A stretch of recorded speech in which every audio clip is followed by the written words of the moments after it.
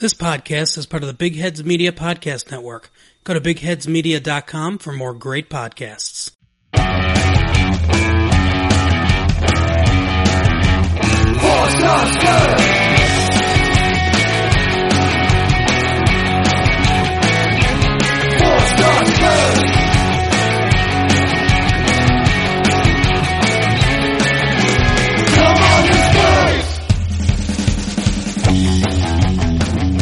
Monday, January 3rd, and this is Season 6, Episode 19 of the 4 Star Spurs podcast.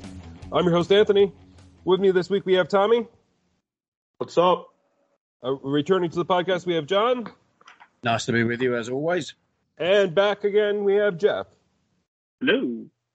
Well, I want to have a quick conversation, just an introduction to break the ice here.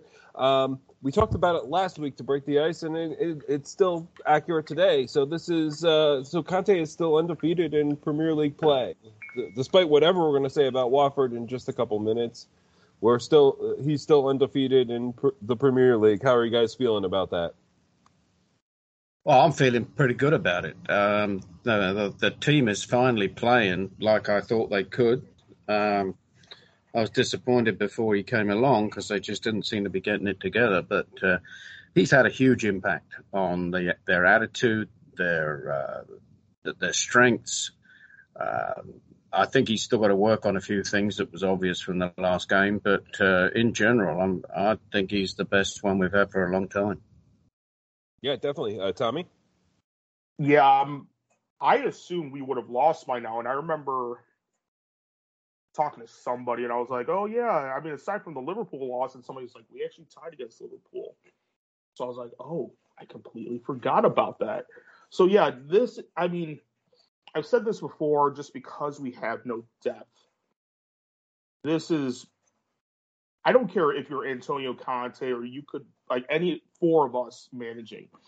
If anybody that gets a squad like this undefeated during a pretty rough run of games, especially during this congestion period, that's very impressive. I've said it before, I've thrown Eric Dyer under the bus. He's looking pretty good so far. Let's hopefully he can continue this. Defense has been shoring everything up. Midfield is still a little suspect at times. Harry Kane, he's slowly heating up now. Overall, given the current state of the squad, current circumstances, and we're it's our third day into the transfer window, I really don't have any complaints. Yeah. Jeff, any thoughts to add before we move it along to Watford? I think we kind of covered it in the last couple, but I mean, we're only 2 points out of the top four with Conte, which, none of us would have believed by the time Nuno got kicked to the curb. So, again, he just keeps showing why he's a top 5 manager in the world. Well, in 2 points out of top four with 2 to 3, even in some cases 3 games in hand against some of the clubs that were facing for that top four. So we're in good position. We just have to win those games in hand coming up too. So yeah, we have kind of covered it the last couple episodes. So we probably don't want to beat a dead horse too much, but it's nice to see us remain undefeated. Let's move the conversation along to this Watford match. So we went into the weekend after kind of a disappointing match, also away to Southampton. We got the draw there. Went to Watford. We knew that they were going to play a bit defensively, and usually when a team plays defensively, what you want to do is get on the board fast and force them to play your game instead of letting them play theirs. But that didn't quite work out here, and they certainly got to play their defensive game. They drew us into that, and we certainly showed our lack of creativity for breaking down a team that's kind of parking the bus. So what were your guys' thoughts on this Watford match? Let's start with John. Yeah, well, I finally breathed out. I think not only the Watford game, but the second half of Southampton, I had my breath held, and I wasn't aware of actually breathing until we scored. It was it was a frustrating day, I think. I mean, Watford did try and frustrate us, but it was also frustrating by our inability to cross the ball. I mean, Emerson had more room than I've ever seen, and he was not pressed. He was able to cross without being harassed, and his crossing was just pathetic. A number of times he missed he did the wrong thing. All he needed to do is pump it towards the back post, and we would have had a lot of opportunities, but he didn't do that. And I'm glad that we won in the end, but I think that it has shown a great flaw in what we have. Up until now, I thought Emerson had crossed the ball quite well, and I don't know if he was told to do something different or whatever, but it was a dreadful display of crossing, and that frustrated me. But Watford were what we expected them to be, but we should have had a lot more opportunities if we'd been able to cross the ball properly. Tommy? Yeah, John, I'm on the same boat. The thing about the match, though, is, and I'm going to talk about the topics from my point of view. Watford, as Anthony noted in the past or last week's episode, they've lost their last 6 matches, correct? 6, including this match against us. Okay. So, and there's 17th at the table at the time. So any point, which would include a tie, is gravy for them because that's all they need is just points. So clearly they're playing for the tie. They were packing it in. Fair enough. Classic Spurs of the most past recent 5-6 years. They can't beat a team that parks the bus. It is what it is. But my the thing with the crosses, Emerson Royal, his crossing game was not great. I am more than willing to admit that. But the other thing that aggravated me at the most, aside from Harry Kane, sometimes some other people, aside from Harry Kane, there was nobody else going into the box. And so because of that, you make Emerson Royal look like a friggin' fool because of that. So I'm like, and because the fact that we have 2 games in hand, as of right now, 2 points from the top 4, I'm like, we have to go for it, especially for a team like Watford. Southampton, I mean, it's already been discussed, but I'm like, with Watford, I'm like, they haven't been scoring goals anyways. So the idea, or where is it? They've only scored 22 goals this year, by according to the stats. So a little over a game or a goal a game. So I'm like, I don't know if it's because of instruction from Antonio Conte or the players, but I'm like, I've been complaining about that with the players as well. Why aren't a lot of them just crashing into the box to begin with, minus the potential instruction from Antonio Conte? I'm like, this was a prime game for them to beat them. Unfortunately, the result of 1-0 with a late winner, I'm not horribly surprised, just because, like I said, and historically, recent time, can't seem to dislodge those teams that park the bus. So, I mean, it is what it is. Traditionally, and since we still have a lot of people from Pochettino's squad, we usually win pretty. So the fact that we didn't win pretty with this game and some other games in the past, I'm okay with that because let's be fair, a mark of a great team, you should learn how to win pretty, but there's nothing wrong with them grinding out a win as well, because that shows what champions are made of. Let's let John make a quick response before we go to Jeff. Yeah, I was just going to say very quickly, I think one of the reasons and you're right, Tommy, but one of the reasons that we did have that problem is that Lucas Moura had the poorest game he's had in a long time. He's been looking wonderful. He did not look good against Watford. He looked a bit slow and a bit sluggish, and that had a huge impact, I think, on what was going on. So anyway, that's my quick bit. What about you, Jeff? Yeah, I agree, John, with you that Royale's crossing was horrible, and a couple games ago his crossing was really good. So it's weird that he was so Jekyll and Hyde in this one. And Tommy, I agree with you. The forwards were standing around almost the entire game. This game was really slow. I mean, we didn't really get, the ball movement was slow. Players were standing around. The crosses were slow. The other thing is that we started our regular midfield again, right, of Højbjerg and Skip, which is fine, except that, in a game like this, they're the same guy, right? You're missing somebody to give you the incisive passing. And since Ndombele didn't even get off the bench again, it's another sign that he's probably out the door. They did bring Lo Celso in late, and he was there on the pitch. He didn't really do a lot. He didn't have a lot of time to do anything. But it's interesting that Winks was the first one off the bench to try to add some passing spark, which shows, what Conte thinks of him.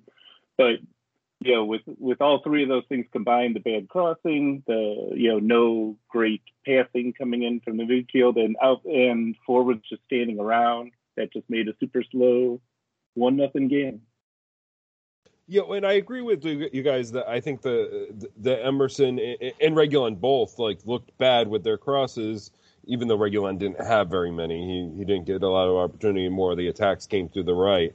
But what always drives me nuts, you have your forwards just standing around, like you guys say, and clearly the crossing's not working, whether you want to blame Emerson, whether you want to blame the forwards, or more likely a combination of the both.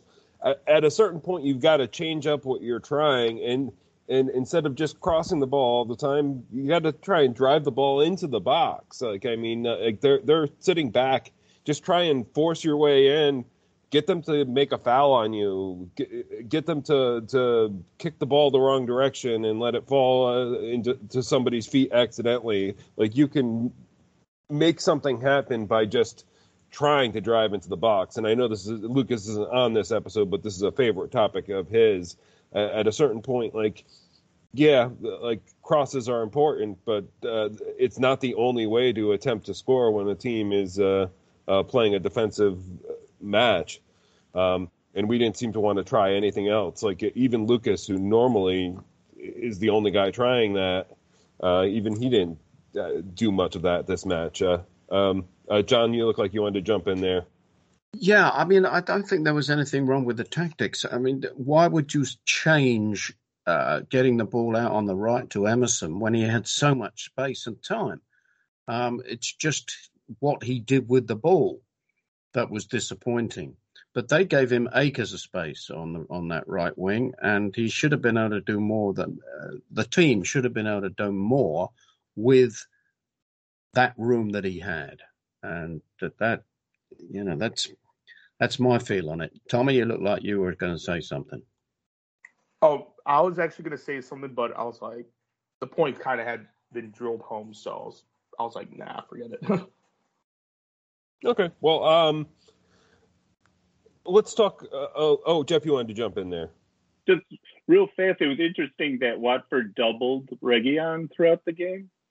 They were more than willing to let Royale have all the space on the right, but they shut Reguilón down every time he went forward, which is kind of interesting to see what other teams think of Reguilón, because I know he's kind of runs hot and cold with Spurs fans, but other teams respect him. Yeah, and that is interesting. I mean, I think I saw the stat, he only had 6 crosses, all of them obviously incomplete, but he didn't have that much of the ball. And all I would say is I don't think there's anything wrong with a crossing tactic when they're giving us that much space on the right, but that doesn't mean that you can't every 3 or 4 plays instead of just trying to do the same cross that hasn't been working to try and drive the ball into the box and take on a man instead of the cross, because they get comfortable sitting back and get comfortable guarding, and sometimes you have to make the opposition uncomfortable when their game plan is working. They were keeping us off the board. But ultimately, we did. It took until the 92nd minute, I think it was. Let me double check that.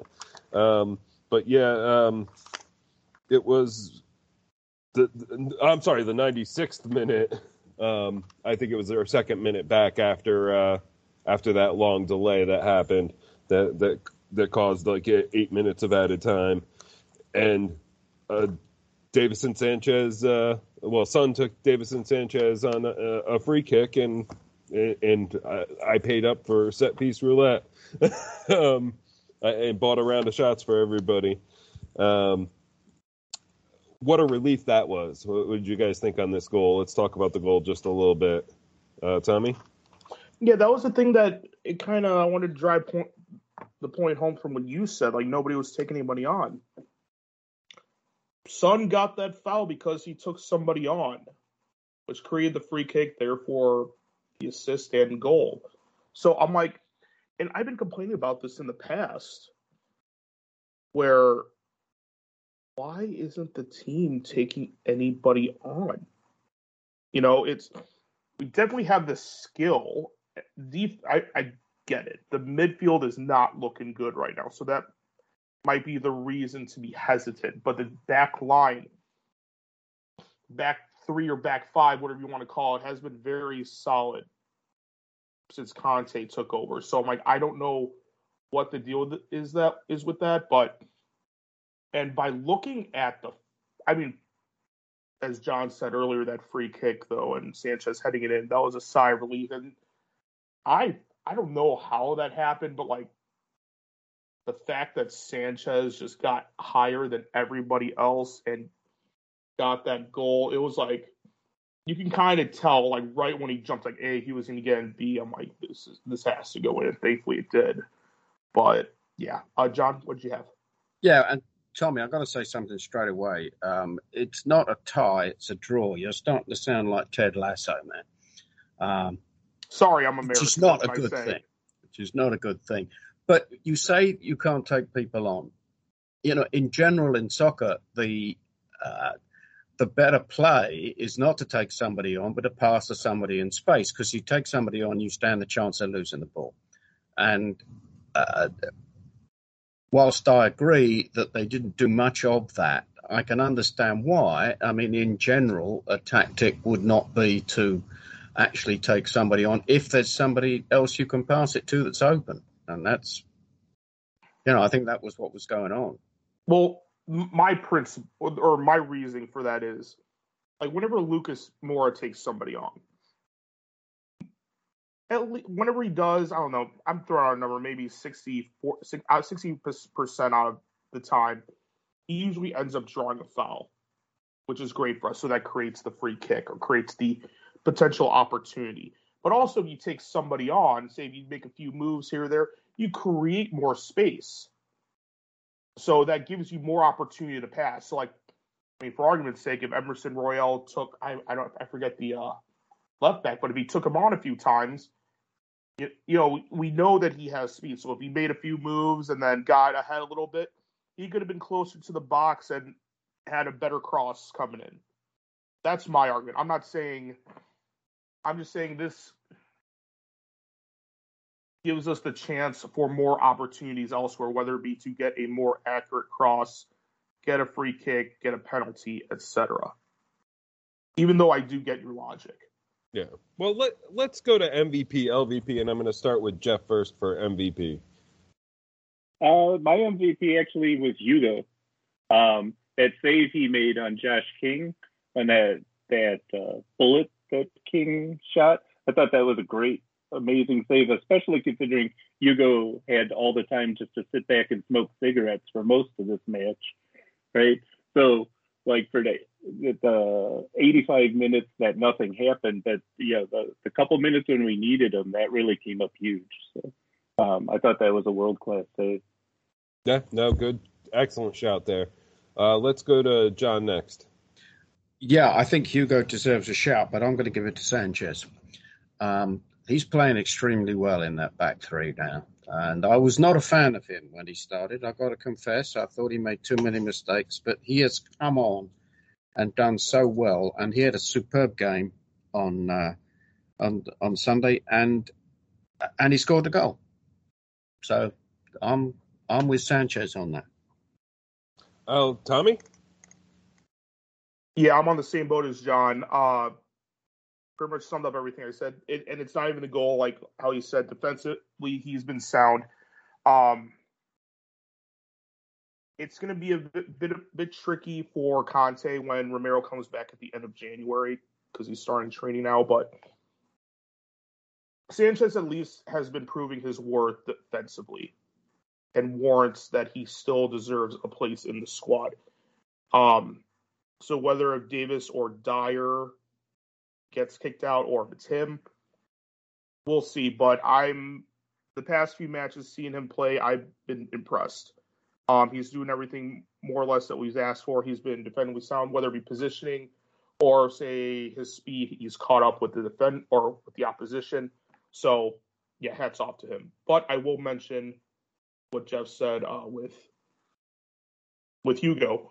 I think he's done great as well. He's been saving our asses literally and figuratively. So whether it be Watford or previous matches. So that's an honorable mention as well. So I do agree with that. Yeah, I'm going to make it an even split, and I'm going to give it to Hugo. I just think in a match like this, like where it's going to be a one goal at the last possible moment as the difference maker, those saves were so key because we could have easily lost this or been fighting to draw at the end, which would have been even more difficult than it already was. So I got to give mine to Hugo. Let's go to LVP next and start with Jeff. Oh, well, I think we all touched on it. It was Royale, right, with the not very good crossing this game.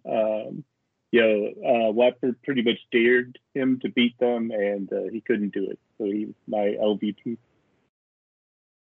Yeah, I mean, I can definitely understand that pick. John? Yeah, I'm not going to give it to Emerson because he did do well defensively. But I think the player who disappointed me the most, who really didn't do much, was Reguilon. He seemed to be off, and he lacked energy, and he wasn't doing the same probing runs that he normally does, and I was disappointed with him. So I'm going to go with Reguilon. Yeah, and it's interesting that we have two fullbacks or I guess wingbacks that have been picked so far. Tommy, who do you have? Yeah, I'm on the same boat with John again as well. I think Royale was not great, but I mean, realistically, looking at things, I think Reguilon was by far worse. So sorry, but it is what it is.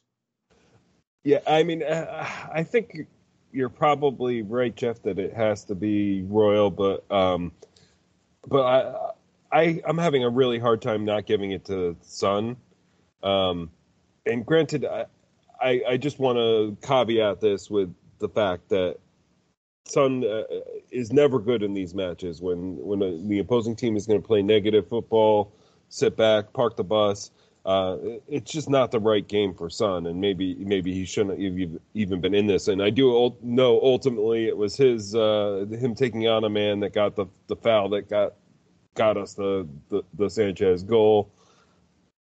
So that's why I can't, in good conscience, give Son my LVP. But I think he would have been if it hadn't been for that one moment in this match. Just because it was not good. He wasn't making good runs. He wasn't doing anything intelligent in the box. He wasn't like heading in a good direction for Emerson to cross to. But just because that one moment, I can't give it to him, so I will give it to Emerson Royal. And again, we're going to have a split down the middle here for MVP and LVP. Any final thoughts on Watford before we move the conversation along? Okay, so this does bring us to half. We do have both the Carabao Cup Chelsea away fixture and the FA Cup Morecambe home fixture. to preview in the second half. But first, we are going to go to Tommy's back page update and have a live conversation about some of the transfer rumors that are out there. So Tommy, take it away. Thanks, Anthony. As noted, my name is Tommy, and this is your back page update. So I do have 4 stories that we will discuss. First things first, though, I did look on, if anybody is on Facebook, actually we're all on Facebook, but one of the pages that I like is 442. It's a British magazine that's been around since like 94. They talked about how much could we spend in January as in the EPL. So one of the interesting things about that is they base it off of it's in accordance to financial fair play. So I'm going to give you the 2 or 4 teams that are that can spend, in theory, £200 million. Arsenal, 201 million. Chelsea, 241 million. Liverpool, 273. Man United, 243. They're not even number 1 on the list. Number 1 on the list is us, aka Tottenham Hotspur. Anybody, whether it be Anthony, John, or Jeff, you want to venture on how much we, in theory, could spend this January? I have absolutely no. I did see a figure a couple months ago, but I have no memory of what it was. This is hypothetically if Levy wasn't at the club and Joe Louis didn't own it. Yeah, and I think that it's a very difficult question to answer because we don't know how much of an impact last season has had currently. We don't know what their debt situation is. We don't know how the company itself is doing. I do think on the other side that Conte would not have come had he not had some kind of assurance that we would be investing in the market. But as to a straight answer to your question, Tommy, I haven't got a clue. Fair enough.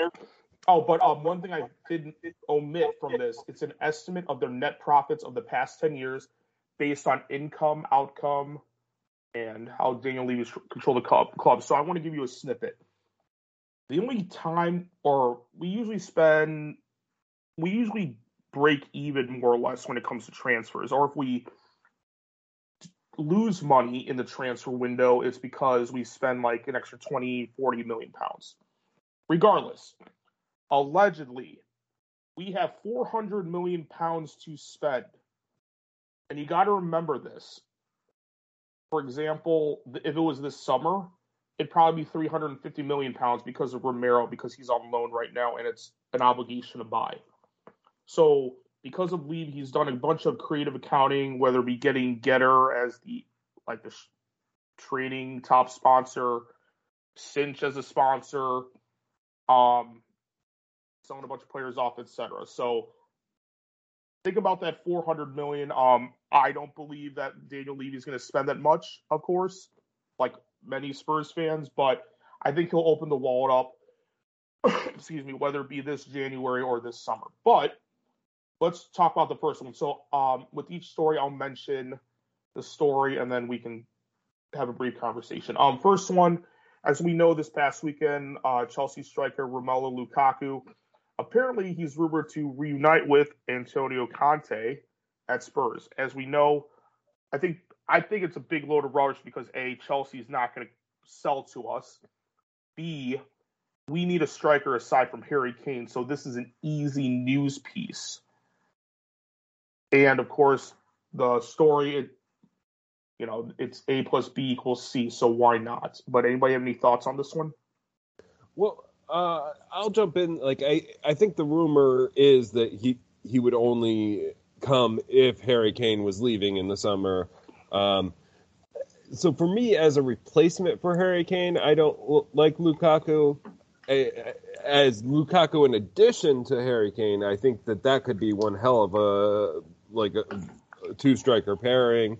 And, when Harry Kane's ankle blows out late in the season, you still have Lukaku who can who can be your striker.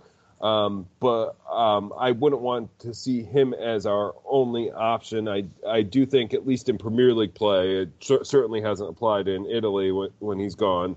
But in Premier League, he does have this tendency to only score in the easy matches or the bottom of the table matches. And he scores a lot in those matches and looks really good. And we need to be able to win those matches, and we've struggled with them in the past, which I think would be great about Lukaku. But if we're going to seriously challenge for top four and challenge for the league next year, if Lukaku was our only striker option or the number one, and as opposed to Harry Kane being the number one, I don't know if I would be satisfied with that one. I think Jeff was jumping in next, and then we'll go to John. Oh, I was just going to say, I don't think there's anything to this one. Right? Chelsea spent almost £100 million to bring him in, and they're paying him $350,000 a week. I don't see us doing either one of those things. But even if we did, I don't think Chelsea would sell him to us. I don't think they would sell him within the Premier League. So this one doesn't ring true. That seems more logical to me, Jeff. But John, go ahead. Yeah, I was gonna respond to this with a question, and that is, when have Chelsea ever sold us a player that would improve our team? And the answer is never. And I don't see that changing. Well, I mean, we were shitty at the time, but didn't we get Poyet? Didn't he come from Chelsea back in like the early 2000s? Who? Gus Poyet. Wasn't he from Chelsea? I think he did, but I think they thought he was over the hill by that point. Which I know, but he still probably would have provided. He still probably provided a benefit to us. Yeah, that's probably why he sold. I'll concede that, but in general, I can't see. As with many Premiership clubs, they're loath to sell players that would improve other teams, and consequently, they got higher prices put on them, and the whole transfer thing becomes more difficult. Fair enough. Yeah, I think it's a long shot. You guys are completely right about that, but it's a nice fantasy thing to think about. Like, oh, what it would be like to have two legitimate number one strikers. I'm sorry. Go ahead, Tommy. Next one. This is from Fabrizio Romano. He usually has a lot of rumors flying around, but he also is. I would say he has a reputation of there's weight to his rumors because he's very in the know. But apparently, we're still interested in Wolves winger Adama Traore. So, Lucas, he would love that, as in Lucas from 4-Star Spurs. So. I don't know. Anybody have any thoughts? I mean, I think Doherty has done okay, but I'm like, Traore would probably be the right wing back in this formation, and he would fill in what I have always said: take people on. He definitely takes people on. So I don't know. Anybody have any thoughts? I mean, right now I think they're 8th in the table, so they probably would sell to us because they don't have the aspirations as we do. But, John, what do you got? I think there's legs to this for a couple of reasons. One, he's not starting at Wolves. He's coming on as a sub. When he was playing last year, when I saw him, I thought he was sensational. He can cross the ball beautifully. He's a good right wing back. I think he's what we need. He seems to be out of sorts at the moment. That could be because he's not starting. I don't know, but I think he'd be a great addition. I'd like to see it. Go ahead, Jeff. Yeah, I agree with John. I think there are legs to this one. We know that supposedly we were in on him in the summer, but Wolves wanted too much money. Nuno wanted him here, and Paratici wanted him in Italy when he was there with Juventus. So it wouldn't surprise me. He'd be a really interesting player. He's never had the end product, but maybe in Conte's system he would. But at least he would draw defenders to him and open up some more space for the forwards, which would be really good. So I'd be in favor of it. It'd be an interesting gamble. Well, this is certainly like one of the most polarizing players when it comes to coming to Spurs, and yes, he lacks that end product from everything that we've seen at Wolves with him. But the talk about moving him to the right wing back position, I could see that being a very effective option. And as you guys have pointed out, being able to create that space by drawing players. I mean, he's just extremely tough to get the ball off of, and he can run at players and he run into space. It generally give the opposing team fits. They're afraid of him because of how large he is. Like players don't want to get in with him just because of the brute force that comes with him. I think it really could work well with a Conte system. And if Conte wants him, I want him. Like, despite what feelings I might have about his final product, like if Conte wants him, I want him. And at the asking price that we're hearing, like I think it was like 22 million or something at this point. I would go for it. Like I think it's good at that price, not necessarily the 45 that was being talked about to 50 over the summer, but at this asking price, yes. Fair enough. Okay, so second to last one. This will be a loan move, but according to Calcio Mercato, apparently Jose Mourinho wants Tanguy Ndombele to come back on loan with a 30 million option to buy. As we all know, he is not high on the list for Antonio Conte. This gives him out.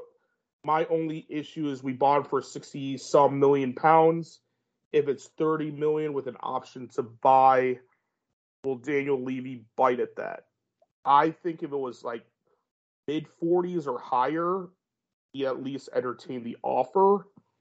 With this, I'm kind of skeptical. Just because, and also his contract is up, I think, in 2025. So that might be a lot harder to move his contract. John? Yeah, I think as a project, we should give up on him, quite honestly.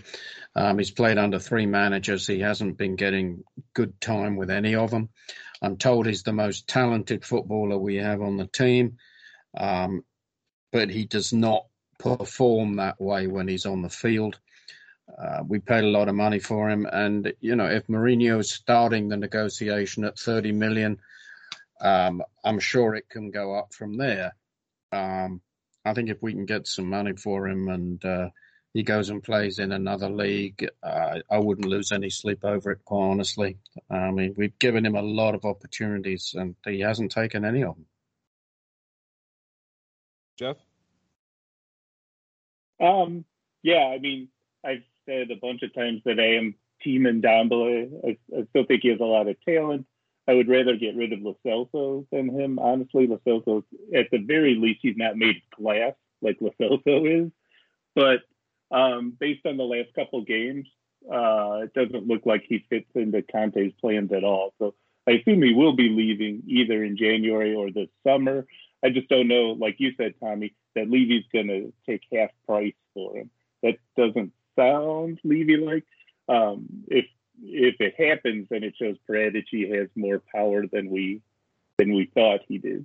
But yeah, I'd expect him to go. I don't know if he'll go to Roma, but he's going somewhere by the summertime.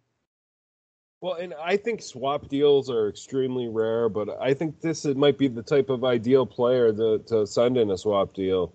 Not that I think we're going to get anything that's going to be the perfect fit for Spurs back, but I think that we could get like a player that's going to get more minutes than Ndombele is getting for us now, of similar character. I mean, obviously we've heard the Coutinho rumors, that's been a rumored swap.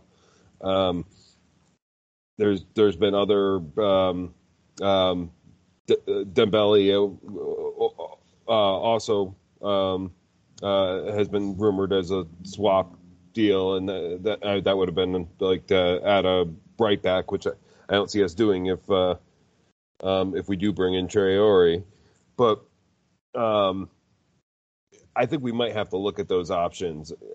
Either that, or we're going to have to eat some salary and to send them away. But unless we take on somebody else's deadwood, but don't value in other people's deadwood. I was actually thinking of the other option is send them to Barcelona, because even though they're so poor, they can't pay attention, or they're so poor they can't have air conditioning, so they blow in a popsicle stick to get air conditioning. South Park reference. But apparently they haven't really learned their lesson from not paying, because apparently they want to get like Haaland and some other people. So I'm like, if they're willing to spend money, get them to Barcelona and go to the highest bidder and let them thrive there. But I don't know. Like, I'm kind of with you guys. Excuse me. Conte was willing to work with him, but it sounds like he's not really responding. It seemed like he was responding to the tough love that Mourinho was doing, but I don't know. Sucks. Anybody have any final thoughts on this one before we got the last story? Nope. Go ahead. Okay, so Anthony did note swap. So this one is my favorite, and Jeff noted this before because I'm a big Sweden fan, of course. Apparently, Spurs, or the rumor is Spurs want to swap Giovanni Lo Celso. Of course, we all know he's very talented, but he's not doing well and he's injured, so let him thrive elsewhere. But apparently, the option is to swap him with attacking midfielder from Juventus, Dejan Kulusevski. People might think, oh, yeah, he's playing in Italy right now. And that makes sense. The other thing is Paratici, he actually scouted Kulusevski when he was at Atalanta, and he was the one that actually brought him in to sign at Juventus in the middle of the season 2 seasons ago. So for me, brief scouting report, Kulusevski, he's like 6'2". Huge guy, not that fast, but highly technical. He does create space for himself. He does take players on as I like. He can play multiple positions. He can play central midfield, attacker, or winger. It'll probably be winger or central midfield, but we'll see. Somebody did bring up an interesting note in a YouTube comment because I was watching some video on him from Juventus the other day. Somebody said like he has technique and the way he bounces off of defenders, it's similar to Moussa Dembele. For argument's sake, if that was true, and we never had anybody that truly replaced Moussa Dembele yet, so this could be it. I'm hoping, and he's only 21, so I have high hopes. And as a Sweden fan, I have high hopes as well. So I'll be the first one to say it. Kind of like Zlatan Ibrahimovic before. If we somehow get Kulusevski, I will get his jersey. But let's open this up. Who wants to talk about it first? John? Yeah, Tommy. I think that we're not going to bring people in without letting people go. That's the way Spurs is, and I think that it's necessary. Right. And the two that I think are probably on the chopping block that they're the easiest are Lo Celso and then Dembele. There may be some other movement, but we could get decent money for those two. And I don't think, for whatever reason, they're not working out. I think Lo Celso's getting injured a lot, and that can be detrimental to his career as well as the team. And I can see a couple of others that may be going that we won't get a huge amount of money for. But if we are going to bring people in that are expensive, we're going to sell people that are expensive, and I think Lo Celso's on that list. So whether we switch him for this guy or whether he goes somewhere else, I wouldn't be surprised. Jeff? Yeah, I really want this to happen for Tommy. Just I want to see him run around in his Kulusevski jersey. Thank you. Well, you're welcome. He's young. He's got a lot of upside.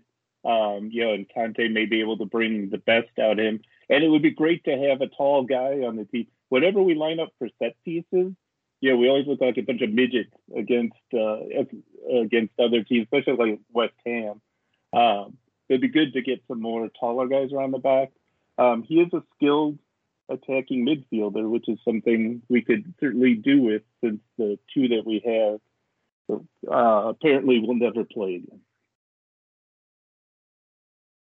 Yeah, I agree with you guys. Like, I don't know whether the swap deal is feasible this window, whether there's enough time to work it out, or whether it would have to wait till the summer. But it's definitely worth trying. And if we can cut ties with Lo Celso, who's been nothing but injured for us, and just always on international break and always coming back injured from international break, like, if we could do that, then I'm all for it. Like, I'm ready to try somebody different. Like, if they, and I do think it could be good for both clubs, because I think Lo Celso might play well in Italy, warmer climate, slower plays more play. open too.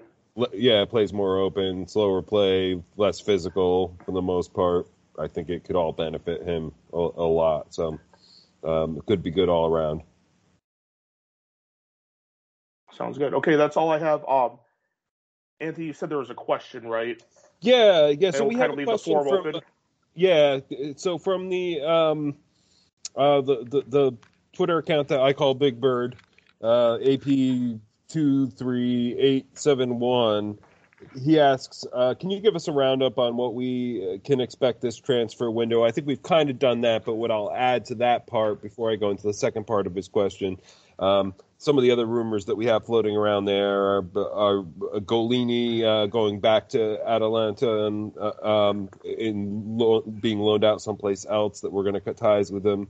There's been the ongoing rumors of Frank Kessie coming in as a midfield option, and also the rumors today were that possibly Hugo has signed a 1-year extension.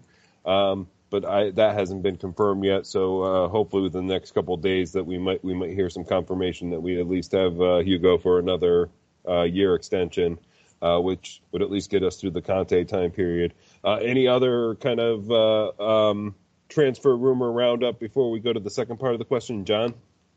Yeah, I'd like to talk about Golini. The rumor is that the club are finding that he's not as good as they thought he was going to be.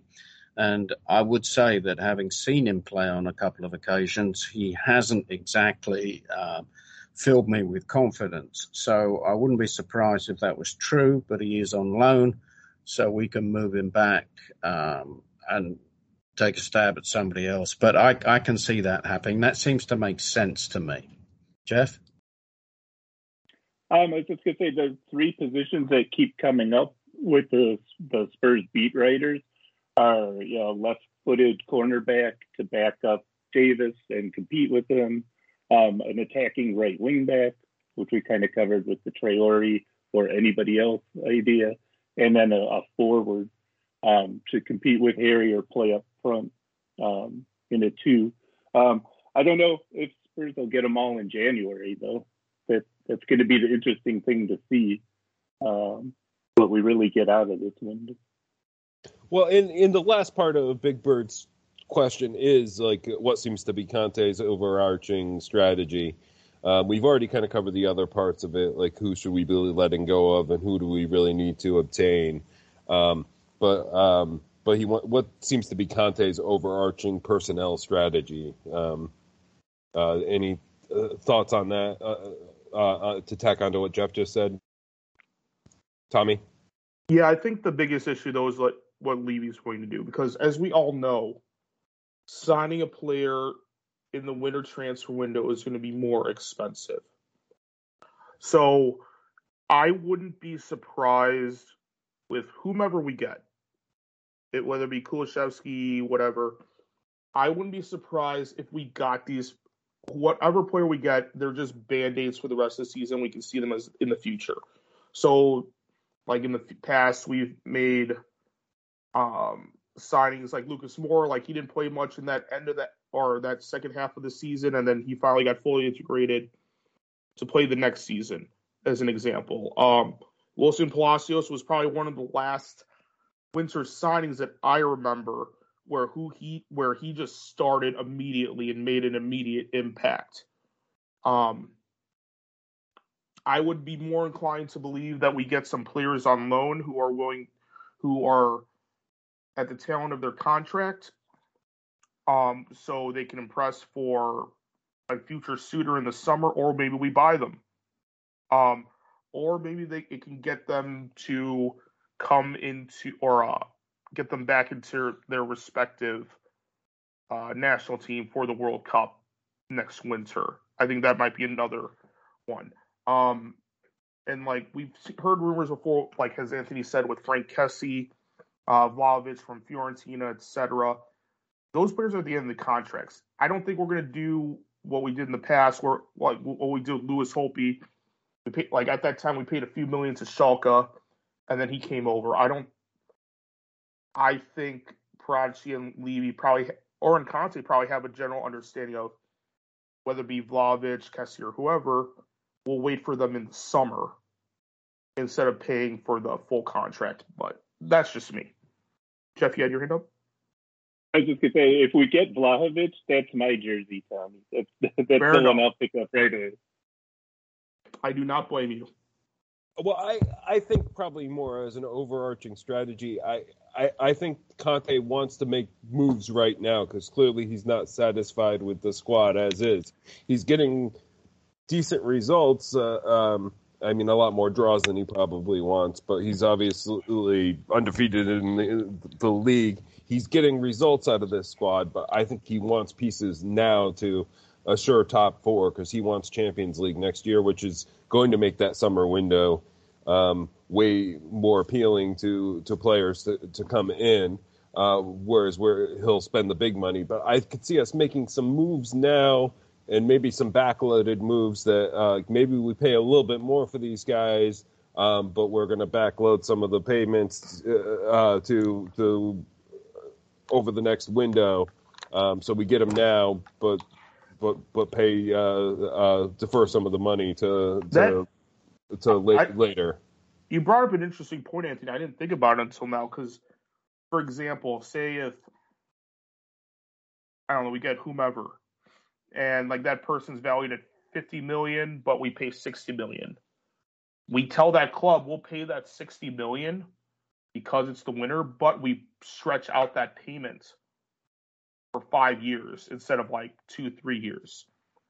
And with us, that gives us A, extra cash flow, B, additional time for us to come up with additional revenue. And I mean, for argument's sake, the pandemic could be over in 5 years, God willing. So, which means that we will get more revenue that way. And then because of that, the hit will be less financially. John? Yeah, Tommy, I don't think you're going to out-negotiate Levy.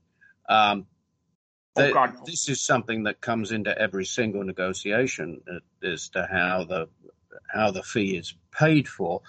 Rarely is it reported in the press. They just report the gross number. But in most cases, there are payouts over a length of time rather than one lump sum. At least that's my understanding. Yeah, because I remember, John, you're probably the longest tenured Spurs fan, so I forget what payment it was, but it was against Portsmouth. But I think it was Jermaine Defoe. When we sold him, Portsmouth were like, we'll pay over a few years. But the fact that they were in administration, they're like, okay, we'll pay you everything else up front now because we have no money or something. I forget. It was something along those lines. So yeah, I think what we did was we offered to pay them less than we owed them in total, but that they would get it all up front. Oh, yes. I think that makes more sense. And it was Defoe. I don't think we've done any transfer business with Portsmouth apart from Defoe. Kabul. Maybe Crouch, but I'm not sure when he played for them and us. Yeah. Well, any final thoughts on the how this window could go?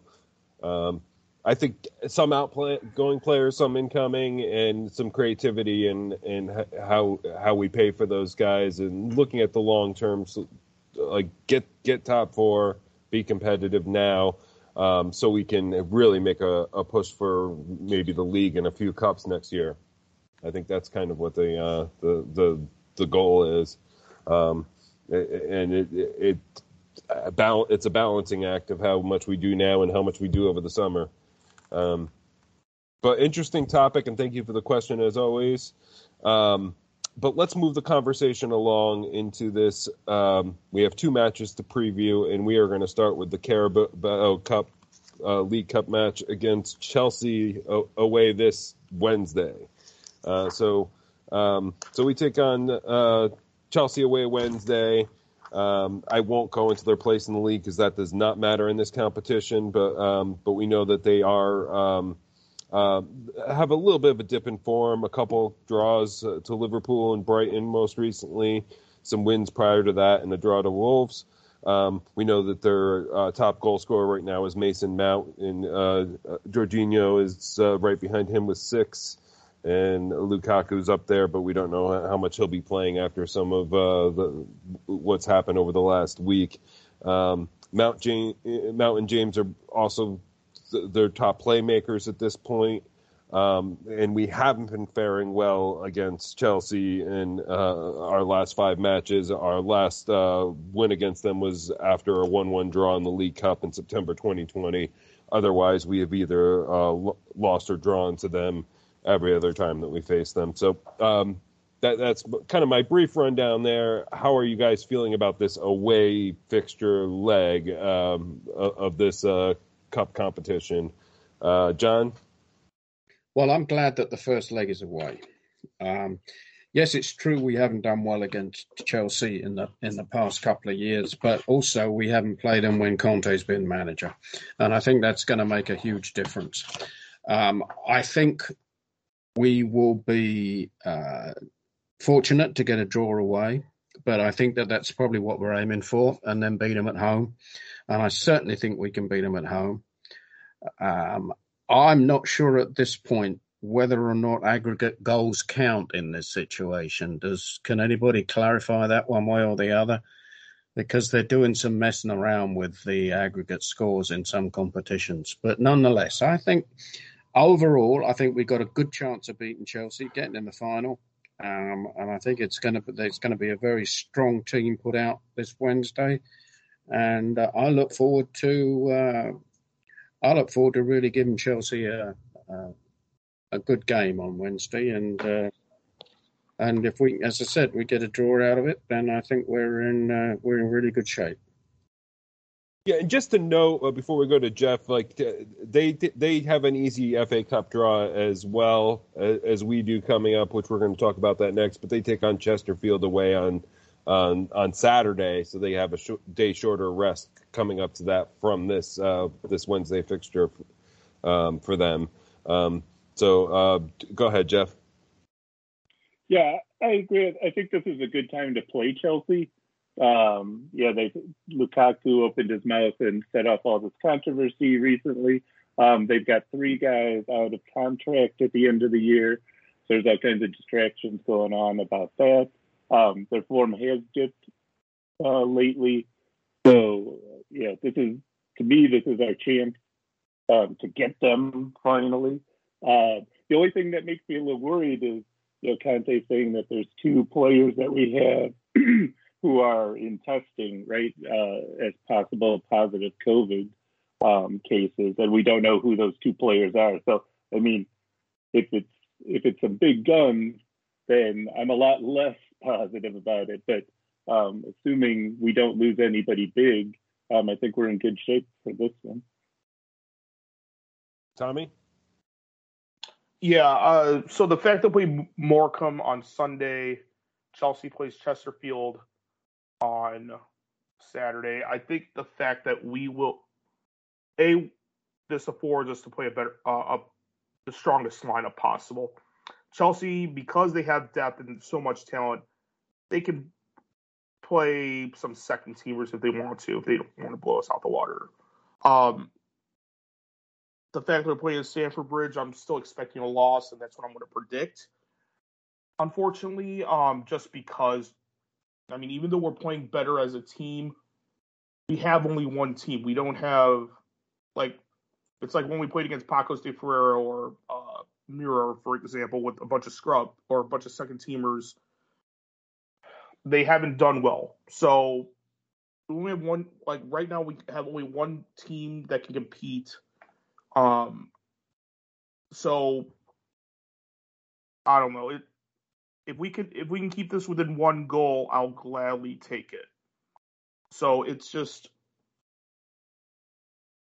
for me, I feel that we as Spurs fans have a general idea of we know who's going to play. But Anthony? Well, the one thing that I wanted to bring up, like with our home leg next Wednesday, the following Wednesday, that one is a little bit trickier because on the weekend we have Arsenal, so we have two London derbies that week, and if we can't work out at least a draw at the Bridge, then it's going to be a really tough week for us with those two really tough fixtures in the cup competition and at home to Arsenal. So we might have to consider how we arrange for this match, even with our easy FA Cup fixture this weekend. John? Yeah, I just wanted to clarify. I've checked on what the situation is, and the change is that away goals will not count double in this fixture. If the score is tied after the two games, it will go immediately to penalties. So there will be no extra time after the second game. So with that in mind, I think we've got a good chance of beating Chelsea.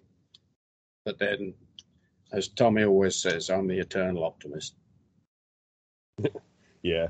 Well, I think this is a good place to go to predictions on this one. And let's again start with Jeff for predictions. I'm going to predict a 2-1 victory. Again, depending on who the two guys are that might have COVID. But even with that, I'm going to say 2-1, and Kane and Lucas score the goal. I like it.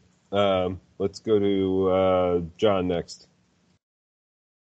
Okay, I like a 2-1. That's normally my go-to pick, but I'm going to say 2-2 with Kane and Son getting the goals. Okay, I like it. Tommy? I am predicting a 1-2 loss. And, and one thing we haven't mentioned, but it's pretty much been stated last time we beat Chelsea away, if I remember correctly, was that Easter match in 2015, 2016. I just don't see it, and I don't see that happening again. So, yeah, I'm going to say 1-2, and Kane's still not been on fire, but he's still heating up. But I'll say Son scores, and hopefully the hot and cold, he becomes hot this time. I had the same thing on my sheet that you had, Tommy, and I'm going to stick with it. I think it's probably the most likely outcome. I think if we're going to win this advance past Chelsea, it's going to happen in our home leg. And I just don't see how we beat them at the Bridge. So I am going to say 2-1 as well with our one goal. I'm going to say that this one does come from Harry Kane. I think maybe it might be a penalty, but I think the goal comes from Harry Kane. Any final thoughts on this Carabao Cup fixture? Well, let's move the conversation along to the weekend.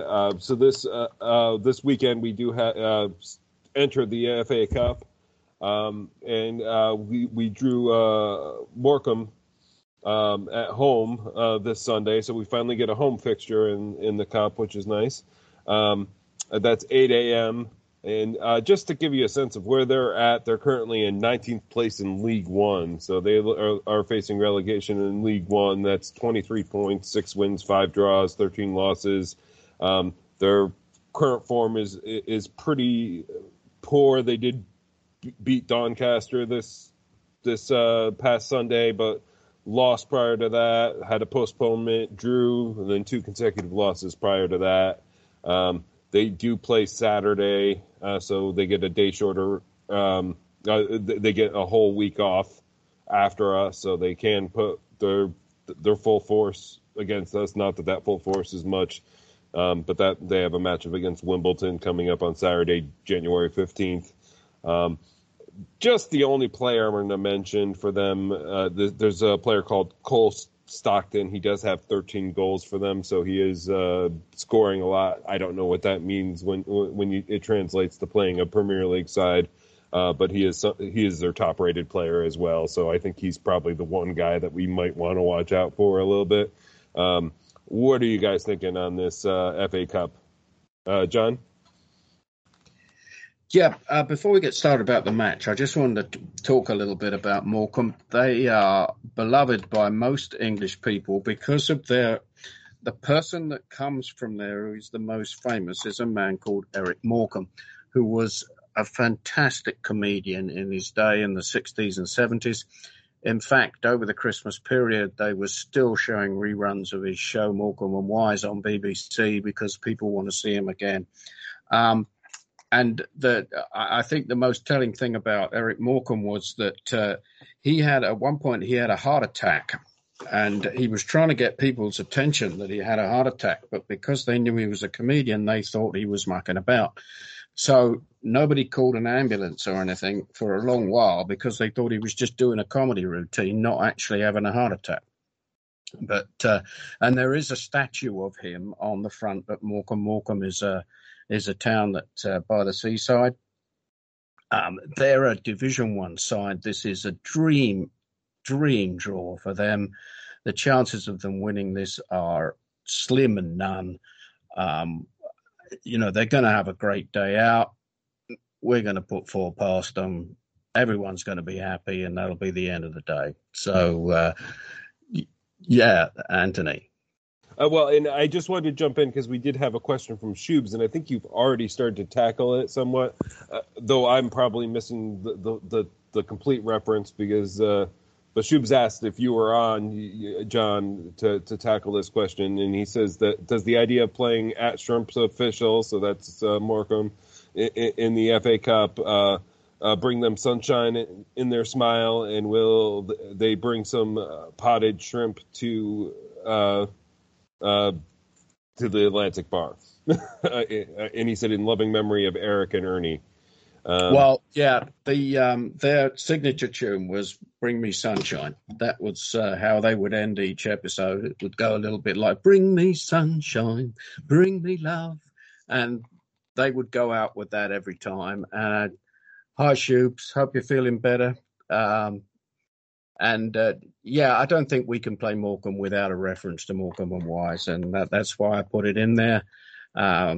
And I'm sure potted shrimp is a favourite at Morecambe because I think they dig them up on the beach out there. So, I think the overall thing is more interesting than the game's going to be, quite honestly. But there we are. I think it's going to be fun. I love this part of the FA Cup. If we were playing away, those are very, very tricky games to play against a League One side. Small grounds. Sometimes the pitches aren't as good as they are in the Premier League, and the other team's more used to playing on them. But playing at White Hart Lane, this is nothing to worry about. Yeah. Well, thank you for that context there for Shub's question, because I assumed it was a pop culture reference that I was just not going to get. So thank you for tackling that one, John. Any other thoughts on this FA Cup match, Tommy? Yeah, we kind of echoed this in the past 10 minutes or so. I wouldn't be surprised if we had a couple of second stringers, or even if Ndombele or Lo Celso started, because, I mean, Morecambe will probably be very physical, but having Ndombele, Lo Celso, I don't know, whomever, this will be a good way to showcase them for potential suitors. So we'll see. I was actually looking at the Morecambe squad, but there's actually 2 former Spurs youth players. For anybody that is interested, it's Jonathan Obika, who was a striker, and also Shayon Harrison, who was a striker as well. So that'll be interesting. Hopefully they'll play. Maybe they can play at the new stadium, get a good run out, but wish them well. But yeah, other than that, they'll be very. I wouldn't be surprised if we, like I said, played some subs just because to prepare for Chelsea and Arsenal, or at least for Chelsea, because depending on the outcome on Wednesday. So like if we're only down by 1 goal, or if we're tied, it's gonna be full out. I would assume it'd be full out to beat Chelsea on Wednesday. I really don't know what Conte's end game is, just because it could be similar to Pochettino, where he doesn't care about cups, especially right now because of the current status of the squad. But yeah, John, you had your hand up. Yeah, traditionally, when you play a small side, you're expected to put your first team out. I think it's something that the players from the small team want to say. They played against Harry Kane, Son, that kind of player. But if we score a couple of goals quickly, which I think we will, I think we'll pull them off and substitute them in. But I don't see us starting a lot of non-regulars. Maybe a couple. I mean, he's got rotation in there, certainly. But, I can see Roden getting on and Dembele, as you say. Maybe Wink starting. But that's pretty much a first team anyway. Yeah, or depending on how big of a slaughter it is, might even see Jack Clark. I'm not going to put money on that, but, might as well put them on. Like, I forget who we played against, but, I think it was Crystal Palace, right, where Harry Kane came off on the 60th minute. So the fact that Conte won't do it, it's not outside the realm of the possibility. Anthony? Well, I do think that we have to consider a strong rotation. Obviously, honoring the team that you're playing is something that England takes seriously, but we have to look at those upcoming fixtures, and we're going to have Chelsea again midweek, and then Arsenal on the following weekend. And I think we have to think about heavily rotating and giving we have some players that aren't playing very many minutes right now that are very good players that should still be able to handle this team. And still it would be an honor for them to play against. And we can probably have just a little splattering of some of the real prime first team in there. Or at least give them a few minutes to be able to face, and they can say that they played Harry Kane for 15 minutes or whatever at the end. But I think we do have to rotate pretty heavily here. Jeff? Yeah, I think there'll be a lot of rotation. It's once again unfortunate for Bergwijn, because originally I thought this would be a game where he would feature heavily and get more chance to get back on track. But apparently from Conte's press conference, he's going to be injured and miss it. Although Sessegnon will be back, and I would assume Sessegnon will start this game at left back. Yeah, I think this has to be a one for Sessegnon if he doesn't play against Chelsea, which I think is still feasible. Conte seems to favor him a little bit before his injury came. He was getting some minutes there and was looking good. So I think we have a happy little rotation there. John? Yeah, I was just going to follow up on what Tommy was saying. Obika, who last played for us in 2014, he's a local lad too. He grew up in Enfield. So I'm sure he'll be getting a lot of tickets for his family for the game. Having said this, Morecambe is his 12th team in 7 years. So he's been around, as they say, but I'm sure he'll get a good welcome back at the Lane. Yeah, definitely. I'm sure. Like when it's a squad like this. That's what I always do like about these competitions. There's no real grudges against a squad like this, so it's always a fun day and respectful competition. So it really is kind of a cool day. But any final thoughts before we go to prediction? Okay, well, let's start with Jeff. Did you have something, Tommy? Oh, I was just going to say, since it's a League One side, let's just get out of this injured or uninjured. And then let's move, and then we'll worry about the rest later. Yeah. Because the health of the squad is very important right now because of the lack of depth. So, fingers crossed. Yeah. And I do think that's something you always have to watch for, not by any intentional, but when you're so much better than the competition, like sometimes they just make dumb tackles because they don't realize that they're beat. It's just like that separation in levels can lead to some fouls that can lead to injuries. So that's what we do have to be careful of. So good shot there, Tommy. Let's start with Jeff for predictions. I'm going to predict 5-0 because I keep predicting that and it hasn't happened yet. So I'm going to stick with it until it does. I think Deli and Damble Sessignon all score. And I think Dane Scarlett gets a run out and scores as well. And the last one I'm going to say is an own goal because own goal was our leading scorer for a while this year. I think he will make a reappearance. I like it. Let's go to John next.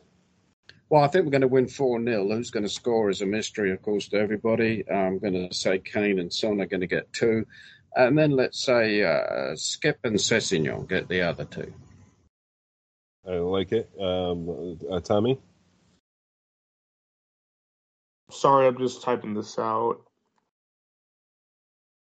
You know what? I'll be less optimistic. I'll say we'll win 3-0, but I'll be very comfortable. Hopefully we score these goals early and say we're up 2-3-0 by 60th minute. Kane gets a goal, Son gets a goal, they get off the pitch at 60-65 minute. And then let's give Bergwijn a shout. And then let's hopefully he gets a goal. I think he's hurt, Tommy. Oh, cripes, I forgot about that. Let's give Lo Celso. I'll just choose Lo Celso, even though I have no idea if he'll play or not. Okay, I think it's going to be 4-1. I think Ndombele does play and he gets a goal here. I think Sessignon plays and gets a goal. I am going to give one to Winks, and I'm going to say that maybe Lucas, like a late sub, gets one as well. So those are my 4 goal scorers there. Any final thoughts on this Morecambe match before we finalize things? John, you have one final thought? Yeah, I just got one last thought, and that is normally we'd be talking about Scarlett getting in the team, but I don't know if he's recovered from injury yet. But if he has and they put him on, I think he's a good shout for a goal. Yeah, I could see that. But, yeah, I wasn't sure about his availability, which is why I didn't pick him for this one. Let's have some final thoughts on just the episodes of the week that was. So these 2 previews, we have an open window right now. We're still undefeated in the Premier League since Conte came on board. And we had this kind of last-minute Watford victory. What are your final thoughts on this week that was? And let's let Jeff tackle this first because nobody's lighting up the. Because nobody raised their hand.